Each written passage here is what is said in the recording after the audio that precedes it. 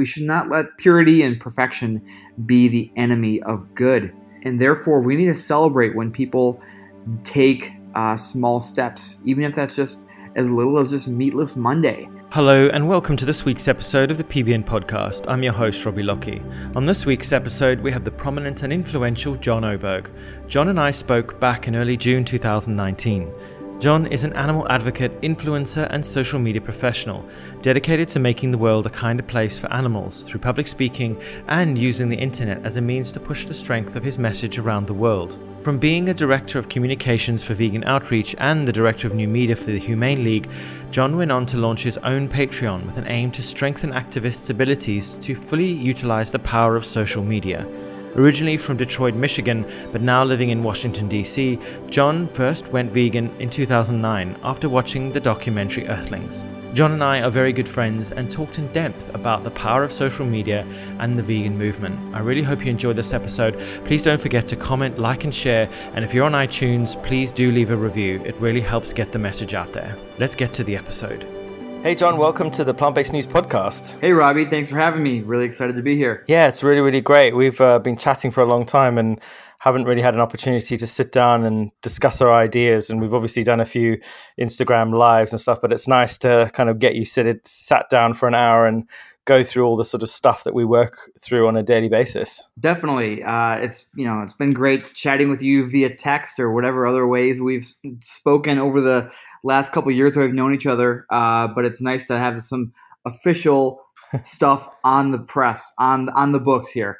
Yeah, I was going to say FaceTime, but I can't see you. So, right. Before we dive into everything you're doing with your life now and all the amazing things that you're involved in, let's go back in time and tell us your vegan story and where it all began. Not just vegan story, but how did you get involved in this way of eating and the movement and everything? Everybody has their own vegan story, and I think that's something people tend to overassume is that everybody has a light bulb moment where they suddenly just one day think, hey, I'm going to go vegan for X, Y, or Z reason.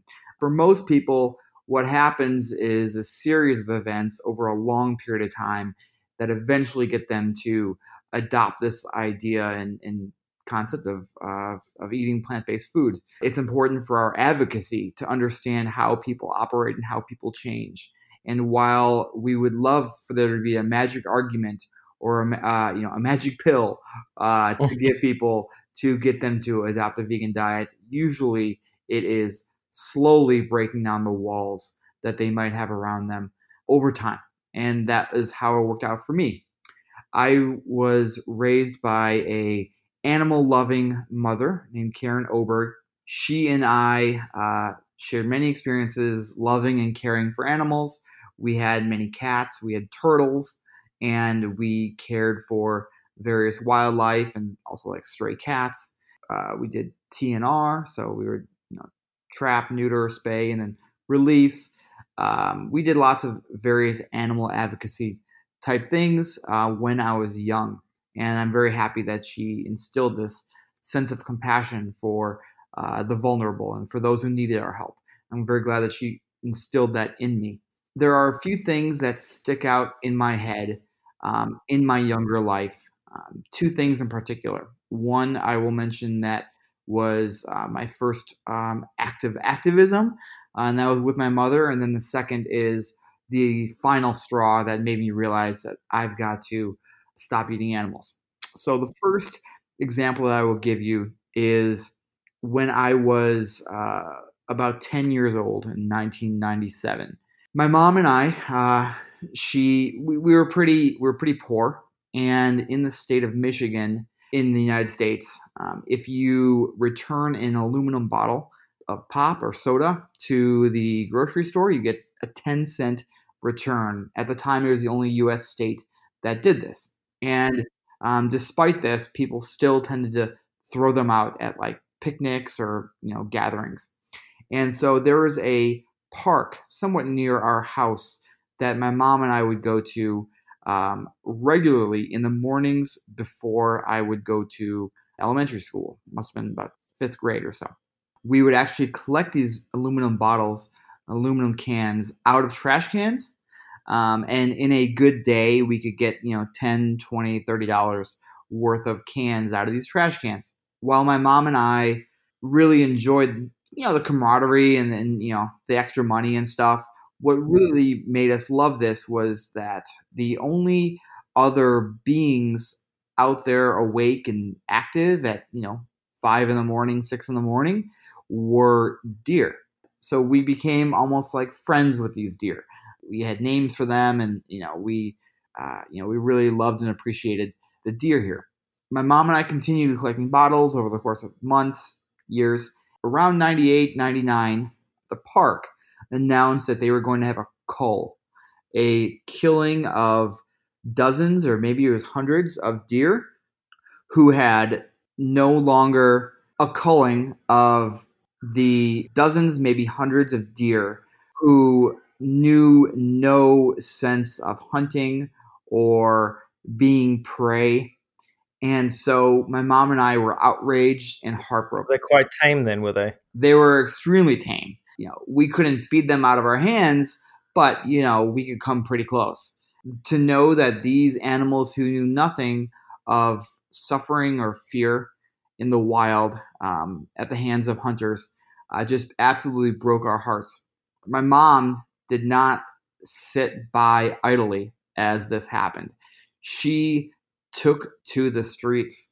She and I would protest at the entrance and exits of this park for long periods of time in all weather conditions, with signs saying, advising people not to, hunt these poor creatures. And it led to a lot of things for us. It led to actually some media coverage. I actually just found some old VHS tapes of us in the news from back from like 1998. That was pretty cool. They interviewed my mom, and I spoke in front of the local law enforcement authority there, who oversaw that park, and advised them to not hunt the deer because they deserved better. Unfortunately, our cries fell on deaf ears, and the hunts continued. And it was certainly heartbreaking for us to know that these deer were being slaughtered in a place they they called home and knew nothing like this. And while the outcome wasn't what we wanted and wasn't what we hoped for, it was certainly an experience for me as a young person, understanding that when there's something going on that I don't like, in particular animal cruelty and animal suffering, there is something that you can do about it, and that is to take to the streets. And so that was my first foray into activism, and I look back with great pride that I was able to share that experience with my mom, and that my mom, was able to share that with me. Because most people we grow up in this world where our families kind of teach us the opposite about animals, really, that animals are kind of just commodities, and we'll talk about that later. But yeah, what a great mom you had. My mom was a wonderful human being, and I'm so lucky that I had her in my life. So the next story that I will tell to kind of cap off my vegan story is back in 2008. I was backpacking around Europe. I just had a backpack for 3 months, and I was in Finland. I was in Helsinki, and I was walking around an open air market in downtown Helsinki. I was not vegetarian or vegan at the time. I was 21 years old, and I was definitely on a shoestring budget, to say the least. Uh, Ticket was expensive to fly over there, and the train ticket was expensive, and so I had to cut corners where I could. So that included food. So I tried to spend as little on food as possible. And looking back, I was definitely way too conservative with the amount of money I spent on food. But I was able to save some money there. So anyway, in this open air market, I came across a reindeer meat seller.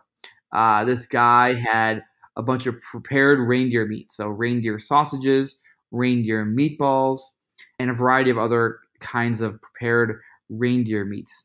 Reindeer meat wasn't necessarily speaking to me, but food certainly was. And I kind of became friends with this guy, And he understood my situation, and he said, "Hey, come back at 5 o'clock, and when I'm closing down, I'll give you whatever's left over." And I was like, "Wow, this is awesome." So I went and occupied myself for a few hours, went back at 5 o'clock, and sure enough, he gave me everything he had left over. And by everything, I mean a garbage bag full of reindeer meat. Wow. Literally reindeer sausages, reindeer meatballs in a garbage bag. I threw it like a sack over my shoulder like I was Santa Claus. And we ended up hanging out that afternoon, walking around downtown Helsinki, and hit it off. And he told me how he was an activist. I had always had this feeling in myself that I wanted to be an activist too, or that I was an activist and I hadn't yet really taken much action. His sort of activism wasn't necessarily something that spoke to me at the time, but I took that as an opportunity to tell him, "Hey, I want to be an activist too." And he said, "Oh, what kind of activist do you want to be?" And I said, "I want to be an animal activist." And he stopped me dead in my tracks, and he looked at me and he said, "If you want to be an animal activist, you should probably stop eating all this reindeer meat." And I had never made the connection before that animals who I loved and cherished and would give my life to prevent the cruelty to were also suffering in great numbers as a result of my food choices. And it sounds weird to myself now, probably to you, Robbie, and probably to many of your listeners to think about this, but I think we have to remember that even adults don't really think about the food that they're putting in their mouths, at least not critically. And to me, it wasn't until I was 21 years old that I finally thought critically about the choices I was making. And that was the final nail in the casket of me eating animals. And so that led me to go vegetarian based on principle. He mentioned that thought, or he questioned you in that moment. And what happened after that? I look at it as planting seeds, and I look at it as that was the last seed that was planted. And I didn't go vegetarian immediately, but I knew that was what triggered me knowing that was something that I wanted to do. I wanted to make part of my life. And so it was a few months later that I actually made the plunge into vegetarianism. When I did that, I did it just on principle. I didn't actually know anything about factory farming and know anything about how animals are really being treated in factory farms. About 10 months went by, and then I watched a film called Earthlings. And Earthlings opened up my eyes to how dairy cows and egg laying hens were also treated. And I knew immediately that it was time to go vegan and get involved with activism. Yeah, I can personally attest to that film being an incredibly effective tool for kind of making or hammering that final nail in the coffin of carnism, as one might say. I uh, like that phrase. I'm the same as you. I had many seeds planted, but they never kind of germinated and they never kind of flourished. I grew up around a lot of animals and loved and cared about animals, had many companion animals, cats and dogs and mice and rats and rabbits and chickens and all these creatures. But then I was still eating them. So I never had made that connection until, years later when someone said a few things and I watched a few documentaries, and I still 7 year, not been vegan that long, but sort of 7 years later, I still find this process that you just described remarkable, incredible, how a human being can go from living, eating, thinking in a certain way, and then completely changing and shifting their life into a different direction. And it's not just what we eat; it ultimately, fundamentally changes the way we see the world and the way we see ourselves in this world as well. Absolutely. It is interesting how we all have different journeys. We are attracted to different things at different times of our lives. And, one thing that can be confident of is that everybody generally loves animals and doesn't want them to suffer needlessly. So Mm. it is certainly nice that we are basically all on the starting page, which is why making the case for plant based eating is really quite an easy one when you think about the fact that essentially everyone opposes animal cruelty. Absolutely. And speaking of sort of animal cruelty, you've now made it your life's work really to kind of speak out against cruelty, to teach others and support and empower others to be effective advocates. Tell us a little bit about how you got involved in becoming what I often joke as a professional vegan. Yeah, my journey to a professional vegan started out with me going vegan just under 10 years ago, around the time that we talked about earlier, when I was about 21, 22. And I went vegan and I immediately wanted to get involved with activism. So right away, I started getting involved with every bit of animal activism I could in Phoenix, Arizona, where I was living and going to college at the time. And I found a really great mentor named Jeff Bogosian. I was really impressed with his approach, and I really found a great sense of community doing this activism. This was mainly leafletting college campuses and street corners and anywhere where there's a large amount of foot traffic, and I really enjoyed that. But I also did other forms of activism like food giveaways, demonstrations, protests, showing videos, that sort of thing, and I really liked all these kinds of activism. But leafletting spoke to me the most. And when I graduated college in 2012, I got a job right out of college with Vegan Outreach, traveling around North America, handing out leaflets at college campuses. Do you want to And explain who Vegan Outreach are? They're an organization. yeah, so Vegan Outreach is a US based animal protection organization who is focused, or at the time was focused almost exclusively on leafletting. And that was their form of outreach and activism, was handing out leaflets in large numbers to as many individuals as they possibly could, within our budget. My job was to basically live out of my car and go from college to college strategically, handing out as many pamphlets as possible. And in just under 12 months, I handed out over 250,000 leaflets, over 100 universities in 35 US states and 5 Canadian provinces. So I got around and I really, really loved it. Then my mom got sick, and while I was on tour, I actually finished one of my tours with Vegan Outreach in Michigan, so I could spend some time with her, which is where she was living and where I'm from. While I was finishing this tour, I was just hanging out with my mom, and she wasn't feeling well one night, so we went to the hospital and learned that she had stage 4 small cell lung cancer, which was absolutely devastating to us. But I decided to take a hiatus from my job and take care of her full time. So I took care of my mom full time for 3 years. So I got off the road and just lived with her in a trailer in suburban Detroit. And that was my life for a while. And I loved being able to spend time with her. And during this time, I obviously couldn't travel to Leaflet, but Vegan Outreach did allow me to take over the social media for Vegan Outreach. And this was something that I could do from home, and it didn't take, 40 hours a week to do at the time. Imagine yourself for a moment as Terry the pig. You are born into absolute filth and sadness and cruelty. You never see the outdoors until one day you are pushed onto this monstrosity, a slaughterhouse-bound truck. And you are crammed so tightly you can barely move an inch. You're hungry, but there is no food. Thirsty, but there is no water. Hot as hell, but there is no relief.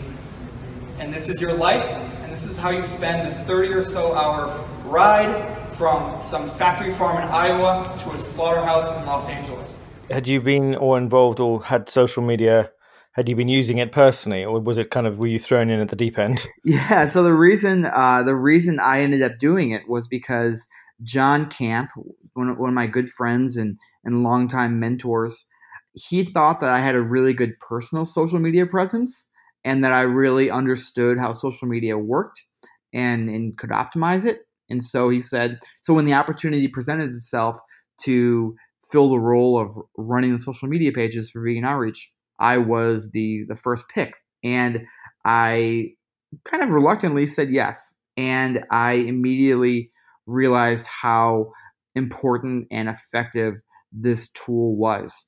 In one day of focusing on social media activism, I could do as much good as I could in an entire year or even in an entire lifetime of handing out leaflets at college campuses because of the way that social media allows us to speak to individuals on a massive scale all across the globe immediately. I really enjoyed that. So I continued running the Vegan Outreach social media for 2 or 3 years, and then I left Vegan Outreach and joined the Humane League shortly after my mom passed away. And yeah, so she passed away at the end of 2015, and at the beginning of 2016, I joined the Humane League and hit the road again. I worked for the Humane League for 3 years, running and overseeing their social media. And about 6 months ago, I came to the realization that the best work that I can be doing for animals is by focusing on social media full time in an independent way. And so I launched a Patreon, and I have been working full time as a social media professional vegan activist over the last 6 months. And part of that is I've been doing some social media consulting with animal rights organizations. Happy that you and I get to chat occasionally about optimizing social media, and in addition to that, focusing on building on my own social media presence. So I am here to empower you to become the best animal activist that you can be, and together we are going to create a huge amount of change for animals. We are going to create a kinder world for animals together. All right? John has been helping and supporting Plant-Based News for a while and has been an absolute legend, helping us with lots of stuff. So just want to say thank you, John, for your incredible work and your support and encouragement. It's been amazing. Well, it's an honor to work with you and work with one of the great brands within the vegan movement. And you are doing such incredible work and inspiring so many individuals. It's truly astonishing. I'm just constantly blown away by the numbers, but also by just the individual stories and impact that you're having on so many individuals, which is in turn making such a massive difference for farm animals. So, it's really great to work together in this capacity. Thank you. Yeah, it's been an incredible ride, and I'm so blessed and honored to be involved in it. Because 7 years ago, if you said to me I'd be working as a full-time vegan advocate, I would have laughed in your face. Mm-hmm. I would have thought you were ridiculous. I was consider myself a kind and caring person, but not in a million years did I think I would be doing work like this, especially not on such a large scale. But it's only possible because the support and guidance and kind of generosity of people like you who kind of believe in what we're doing and get behind us really and support us to keep it growing. It's a very interesting space to be in because we're not kind of standing up as individuals, as personalities. We've built a platform which is focused very much on kind of spreading knowledge and spreading information. And we do sometimes get kind of backlash from the vegan demimonde, as Klaus likes to call it, that says that what we're doing isn't real activism and that we're kind of just lining our own pockets. And it's kind of fun. It's funny, really, when you hear people say that because they have this perception of Plant-Based News as this big organization when, in fact, there's 3 people working their butts off. Yeah, it is.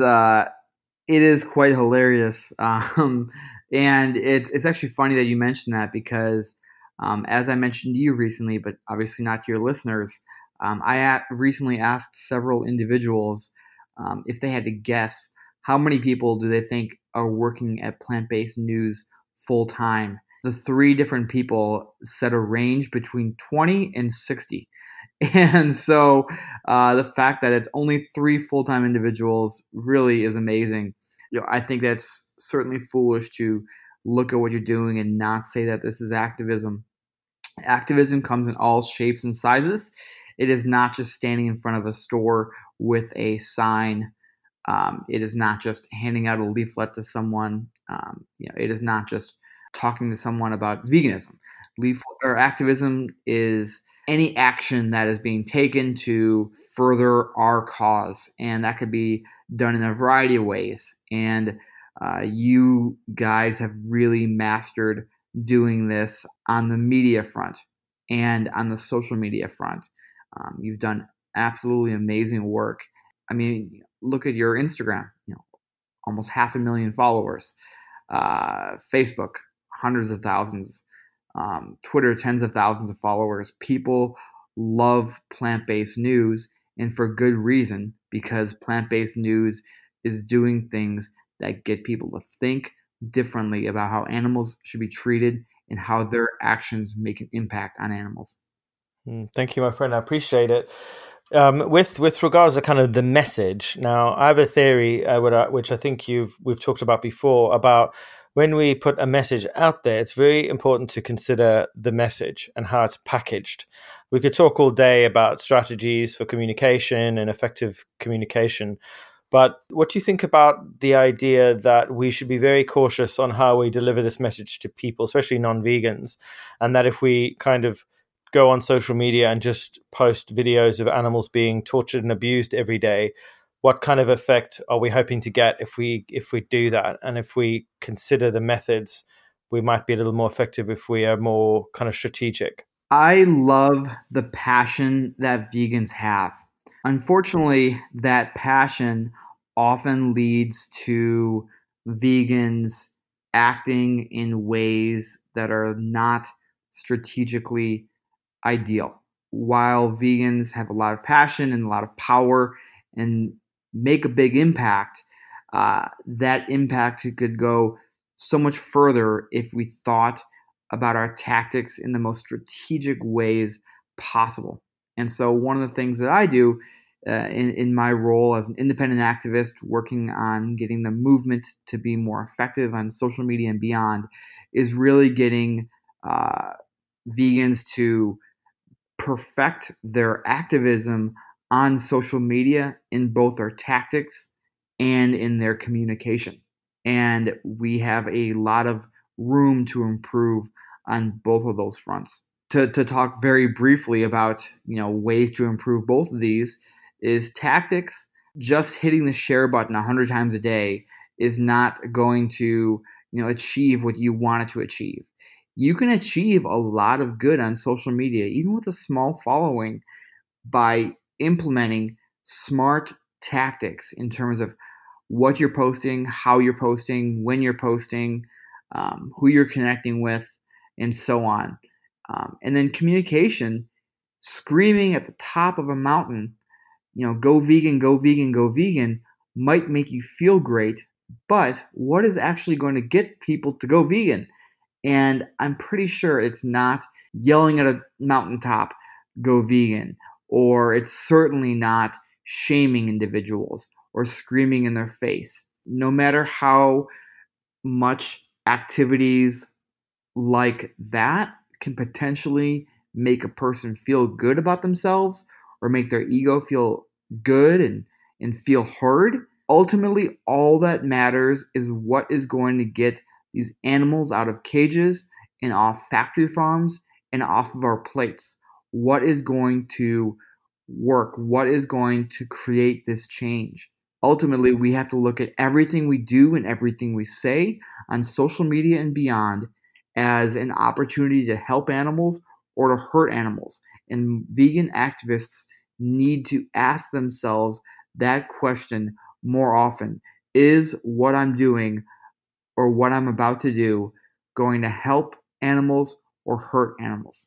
I think people often, when they kind of get into these situations where they want to do something, say something, often come from a place of pure emotion. So anger, frustration, fear, resentment, revenge. And I think it's important that when we try and decide what we're going to do, whether it's activism, whether it's advocacy through dialogue, we have to think about who is the person that we're talking to and how will they receive that message. Because like what you said, if we're going to scream on street corners, go vegan, meat is murder, we might feel better in ourselves about what we're doing. Oh, I'm out here, I'm speaking up for what I believe in, I'm speaking out for animals. And, in many ways you are doing that when you are speaking out.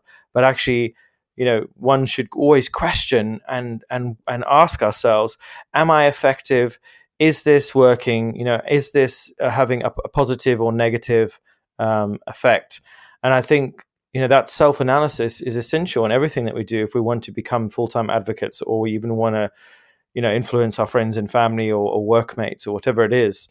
But it's that kind of conscious jump from, like, I know that meat is murder, or I might believe that as a vegan, because murder is defined as murdering or killing an individual, killing a person. But non-vegans and most people around the world don't understand the phrase meat is murder, because they don't see animals as individuals, as people, as non-human people. And I think that's the big jump for a lot of people, is to make that decision to put their kind of baseline emotions aside for a second and go, what's the most effective way to have this conversation with this stranger, rather than getting angry and showing that raw emotion. So it's a really difficult thing, and I think it's a bit like kind of ex-smokers. I always laugh that ex-smokers and and new vegans have a lot in common. They go around preaching and getting very angry with people. Right. Preaching feels great, but I really recommend every vegan activist out there, whether you're brand new to the scene or have been doing activism for years, I'd like you to watch an undercover video of factory farming and look into the eyes of that chicken, that pig, that cow, and ask yourself, am I doing the best that I can for you? Not for me, not for my friends, not for my community, not for anybody else, but for that animal. Am I doing the best that I possibly can? And if you are somebody who is involved with inactively shaming other people, um, being rude and cutting to other people, there's a very, very high likelihood that the activism you're involved in is potentially causing more harm than good. And there are not that many vegan activists out there. Yes, we're growing in numbers by the day, and I'm very excited for the future, but there's still not that many vegan activists out there.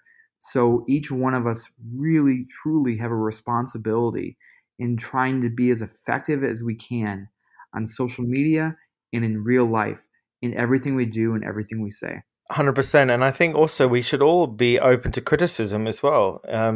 I've been, not regularly, but fairly often, I've been kind of called out by some other activists for offering criticism or offering my opinions on certain forms of advocacy, or direct action, actually, more than advocacy.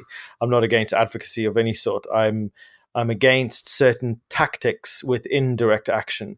When activism or campaigning is like a multi-pronged attack, you have to kind of try and slay the beast of whatever it is you're trying to bring down in a multi-pronged way. Really, your tactics to create change need to be multifaceted, because obviously often social change is working to try and unshackle really entrenched ways of thinking, like racism or sexism or things like slavery as well. They were massively intertwined and entangled within kind of common culture and society. So I think for these things to be changed, people have to try different tactics. But I still think that as advocates and activists, we should be open to the criticism of other people, as long as it's constructive and it's focused on solutions rather than just being a personal attack. Because I really don't think that we should be attacking each other personally, our characters or our appearance or our race or our gender. There's a huge amount of kind of personal attacking that goes on within the vegan movement. So many people, when I have these conversations, I say, what's the number one thing standing in the way of the vegan movement? And almost every single person says other vegans. Yeah, infighting. Yeah, and it's not a vegan thing, it's a human thing.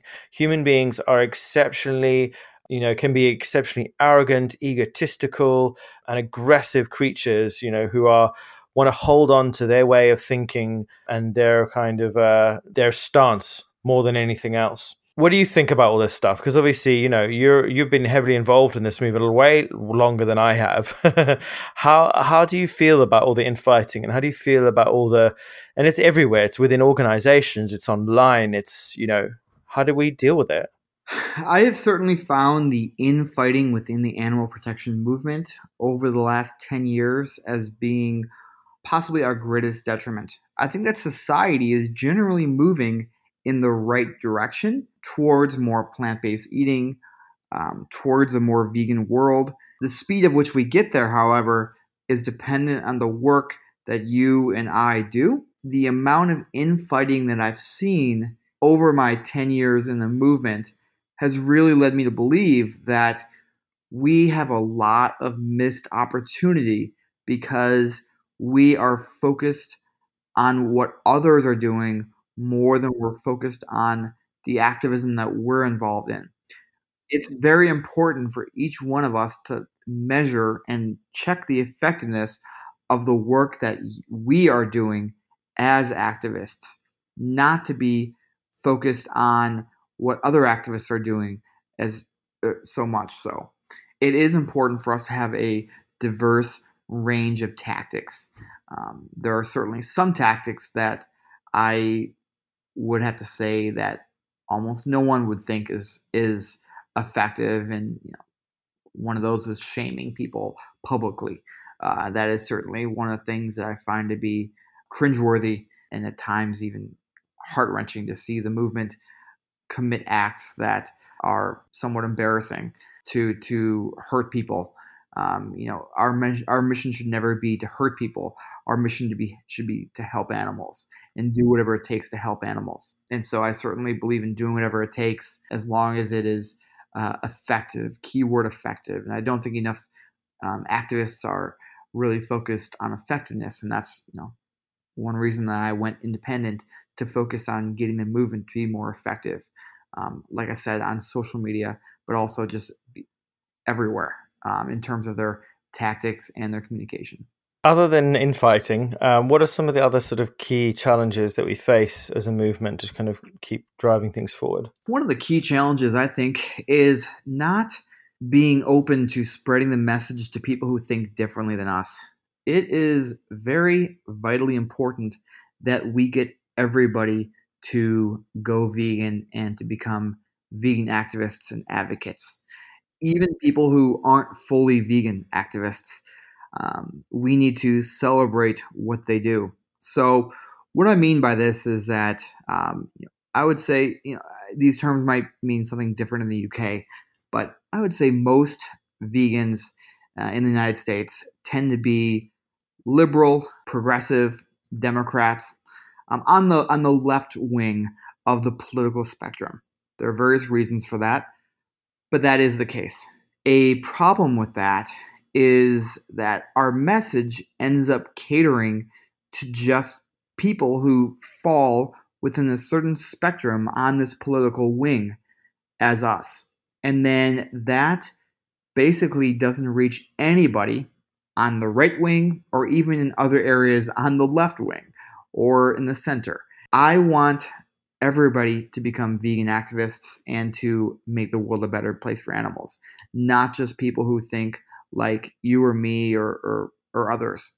And so when we cater our message to the general public, we have to remember that the general public is a very wide spectrum of individuals who need to hear the message in ways that work for them. So we need to have a big tent movement that just incorporates everybody and that so that we're reaching everybody. I think we have to be realistic as well. And I think a lot of people are quite naive and make the assumption that, as you say, all vegans are left-wing, liberal types, who are kind of, open to other forms of oppression, and that every vegan is going to be kind and courteous. And there's a lot of vegans that are homophobic. There's a lot of vegans who are racist and transphobic and sexist. And that's the thing, is that vegans come in all shapes and sizes, all different political persuasions. That first connection that people make about not eating and hurting animals, it doesn't necessarily mean that they are going to be nice people. Yeah. And another example of this is celebrating progress, not just perfection. So, for example, when Beyonce, who occasionally wears fur, when she does something like promotes a plant based eating guide, that is awesome. We should not look at that as her not being pure or her helping some animals but hurting other animals. Who cares? As long as what she's doing is getting more people to eating plant based food and being open to eating plant based food, that is a huge victory. Too much within this movement, we have been focused on perfection and purity, and perfection and purity are ultimately some of the animal's biggest enemies. So we need to really be open to welcoming all people, no matter their political leaning, but also all people who are making efforts for animals, whether that's flexitarians, vegetarians, or people like Beyonce promoting a plant-based eating guide while also, doing other things that aren't great for animals. That leads me nicely on to the next point, which is a very divisive and polarizing topic within the vegan community, and also just generally about animal consumption. We put a graphic out on PBN's Instagram today, and it said between 24% and 36% of the UK, France, and Germany are now flexitarians. And to anyone who doesn't know what a flexitarian is, the flexitarian is a person who is actively reducing their animal product consumption, specifically meat, for health, environmental, or ethical reasons. So they're not quite vegan, but they're probably having several vegan meals a week or vegetarian meals a week, probably more vegan here in the UK. And they're consciously aware of the environmental impact of meat, and so they're working to reduce it. People say, what's the difference between that and an omnivore? Well, an omnivore is just a kind of clinical scientific description of an organism that eats pretty much anything. And that's why a lot of people classify humans as omnivores. But a flexitarian, like a vegan, is a conscious choice to do something with their food.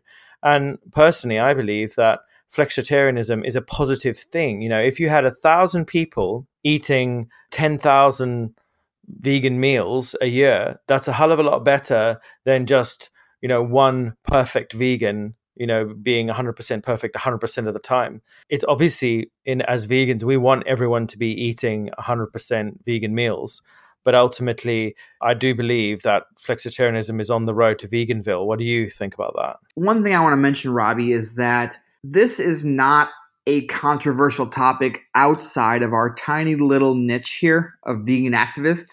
Most people are like, people eating less meat. Cool, thumbs up. That's like the vast majority of people. To say it's controversial is something to keep in mind. Is it's very controversial to a very small number of people. Like I mentioned earlier, we should not let purity and perfection be the enemy of good. And therefore, we need to celebrate when people take small steps, even if that's just as little as just Meatless Monday. And there's a variety of reasons for this. For one, this is certainly on the road to Veganville. Most vegans I know, and I know thousands of vegans, and most of the vegans that I know did not go vegan overnight. They started out vegetarian or started out flexitarian, and they slowly moved their way towards veganism. And so we need to remember that, that vegetarian or that flexitarian that you want to shame so badly, they might be vegan in a month or in a year or in 10 years. And we need to do things that celebrate their move and celebrate them going on this journey, not trying to shame them. These are often our best audience and the lowest hanging fruit. We shouldn't do things that alienate them. Nothing makes my blood boil more than when I see vegans shaming vegetarians. Yes, vegetarians are causing slightly more suffering than vegans are, but that does not mean that they should be our target. Our target audience should be the general public out there who are eating meat, dairy, and eggs 3 times a day.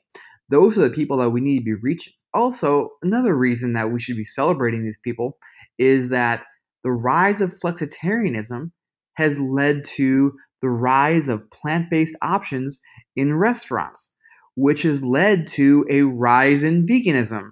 It's this beautiful cycle that plays off each other. So we need to recognize flexitarians, vegetarians, pescatarians, part-time vegans, whatever you want to call them, as key segments of the movement who are doing positive things and making a positive disruption in the current status quo. Absolutely. I think we have to be focused on positive changes. I was just actually looking through the comments of that post on Instagram, and oh gosh, it's depressing really when you see so many people attacking the word flexitarian. I might just sort of read a few just to kind of give the listeners a bit of a flavor of the kinds of things that we face. So here's a comment as an example. Flexitarian is a ridiculous name for an omnivore. Just because someone doesn't eat meat for every meal or every day doesn't mean anything at all. They're still a meat eater. Flexitarian doesn't mean anything. It's just a term created for meat eaters to make them feel better about eating meat. But there's obviously lots of positive ones too. So there are always reasonable people in these conversations. But when we look at all these conversations and we see all these people fighting and we see all the kind of suffering in the world, especially all the animal suffering, I mean, as a person, as a kind of young man working within this movement and mental health being such a big kind of part of who we are, positive mental health, what are some of the ways in which you stay positive as a person amongst what seems to be a tsunami of suffering and just difficulties, really? There is certainly a tsunami of suffering out there. I take solace knowing that there are a lot of people who are doing a lot of work that is reducing the suffering, and a lot of people are becoming more and more aware of the cruelties that farm animals endure behind the closed doors of factory farms and slaughterhouses, and therefore there are a lot of people who are making changes that are reflecting that and making a big difference for these animals. And there's a lot of proof out there that this is working. One of the instances of proof, this stuff that we were just talking about, how a lot of more people are eating a lot less meat. That is a really big victory for animals. And like you had said earlier, 10 people being flexitarian is better than one vegan, because all that matters is how we impact animals. Whatever is going to get the most amount of animals to be saved is what I want. And while I wish everybody would go 100% vegan, we have to be realistic with our expectations. And getting a lot of people to eat a lot less meat is a really big victory for animals. And that isn't as sexy. That isn't as sexy. It doesn't fit on a protest sign. It doesn't get the likes on Instagram or the retweets on Twitter. But it's truth. We've got to do whatever we can that's going to be as effective as possible. I take a lot of hope and celebration in the fact that there are tons more plant-based foods out there than there ever were. I've recently been to the Plant-Based World Expo in New York. A few months ago, I was at the Natural Products Expo in Anaheim, California, and the amount of plant-based vegan foods that are out there is just unbelievable. Everybody's doing it. It's becoming such a mainstream thing. I'm very, very excited for the future. And one thing in particular that I'm very excited about is the invention of and the eventual adoption of clean meat. And this is meat that is, it's real meat, but it's not taken from dead animals. I think that clean meat is going to be what ultimately ends factory farming and saves billions and billions of animals every single year. It is going to be an absolute game changer once it is mainstream. And as vegan activists doing what we can to help animals, we need to really celebrate and get behind clean meat as a really big way to help animals. Now, you would think every vegan would be behind this, because if you think about what clean meat is, it's an opportunity to provide the people and the companion animals that want to eat meat or need to eat meat, like cats, for example, and save the lives, as you said, of trillions or billions of animals that probably didn't need to be born into existence and then suffer horrific lives and then be, slaughtered in even more horrific conditions. But that's not the case. There are many people, countless vegans, who are exceptionally outspoken about clean meat or cultured meat, as it might be called, or lab meat, saying it's franken food, that it's actually encouraging humans to continue eating meat, that we don't need to eat meat. What we should be doing is encouraging people to eat plant-based meats and things. What do we say to these vegans who are, all these people in the community who are generally kind of vehemently against anything to do with cultured or lab grown meat? Well, a few things. For one, there are often on the fringes people who are very loud, and we are discussing the people who are loud here. The silent majority, the general public, or like most people, most vegans believe that clean meat is a good thing. There are some people who are outspoken, and that's unfortunate. But ultimately, it's not really them that matters as much as it is the general public adopting this and accepting it as mainstream, and that will eventually come. And it is something that is incredibly exciting. As much as I want a vegan world, it is a very, very, very slow process in getting there. And anything that can help expedite that, I want to take advantage of. And this is going to expedite it in a way that's going from 1 mile per hour to 60 miles per hour. It is going to just make a huge difference. And even if you don't want to eat the stuff, you need to celebrate the fact that other people want to eat it, because a few cells from an animal will create literally tons and tons, like thousands and thousands of pounds of meat. And it is going to uh, end factory farming as we know it. And for that reason, I'm very excited about clean meat. Absolutely. We have to look at the situation we find ourselves in. The planet is on the verge of a climate kind of breakdown or climate crisis, as we're now calling it. No longer calling it climate change. We're seeing rapid drops in ice coverage in the poles, so bad that people are really starting to panic because the changes seem to be so severe. We're seeing over 1 million species that are in danger of becoming extinct, and probably that number will rapidly increase. We find ourselves on this planet, and we're literally eating the heart out of this planet. This is the situation we find ourselves in. And as many people will know, animal agriculture is the leading cause of species extinction, ocean dead zones, deforestation, river acidification. It's just such a bad way to live and exist. So clean meat offers an opportunity to produce protein in a way that is 100th of the resources, the water, the land use, and it will be free of dioxins, free of antibiotics, free of pesticides, free of all the nasty stuff that these poor animals' bodies are subjected to when they're on these disgusting factory farms. So it is a fantastic solution. It's just trying to show people that it is a viable and positive solution is a real challenge. So I'm hoping in the next few years, once it becomes commercially viable, we'll all be able to kind of advocate for it. I personally don't feel like I will eat it because just more from a health perspective, I don't feel humans in our current kind of form really need to eat the flesh of animals. But if a good friend of mine or a family member wanted to choose a clean meat burger over a burger that came from a cow, or land meat as they call it, I would applaud that choice and I would encourage it because would see one less animal killed. So I think it's a positive thing. Absolutely. I'm right there with you, Robbie. So we're almost coming to the end now.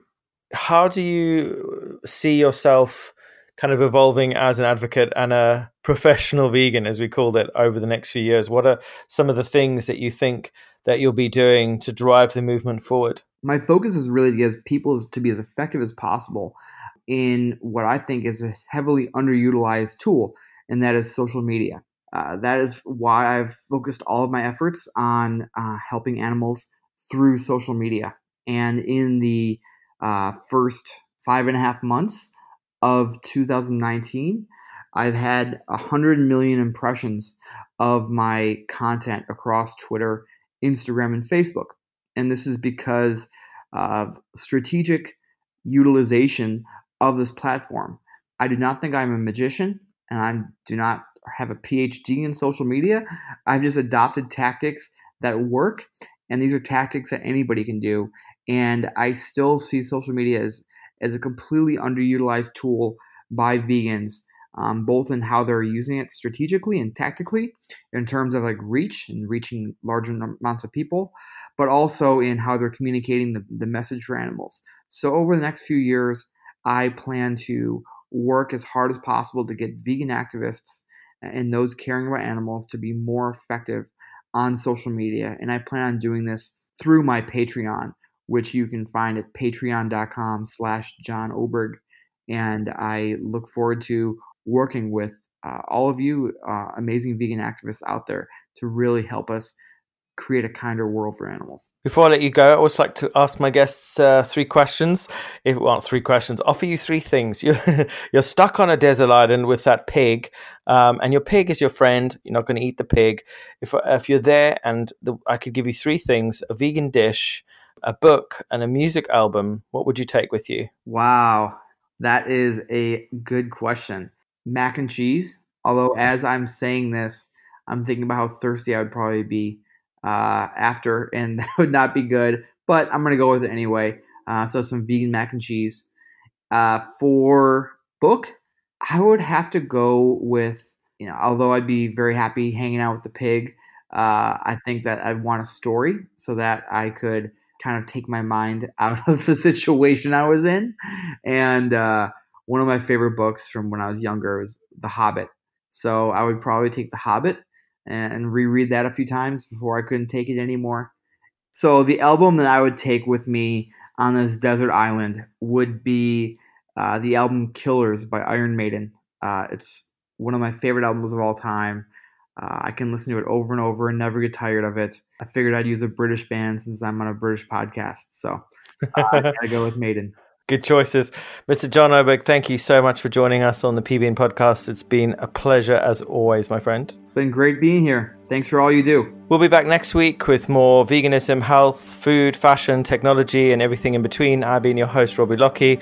Thank you for joining us. Please comment, like, and share. You can listen to this podcast on Spotify, iTunes, and SoundCloud.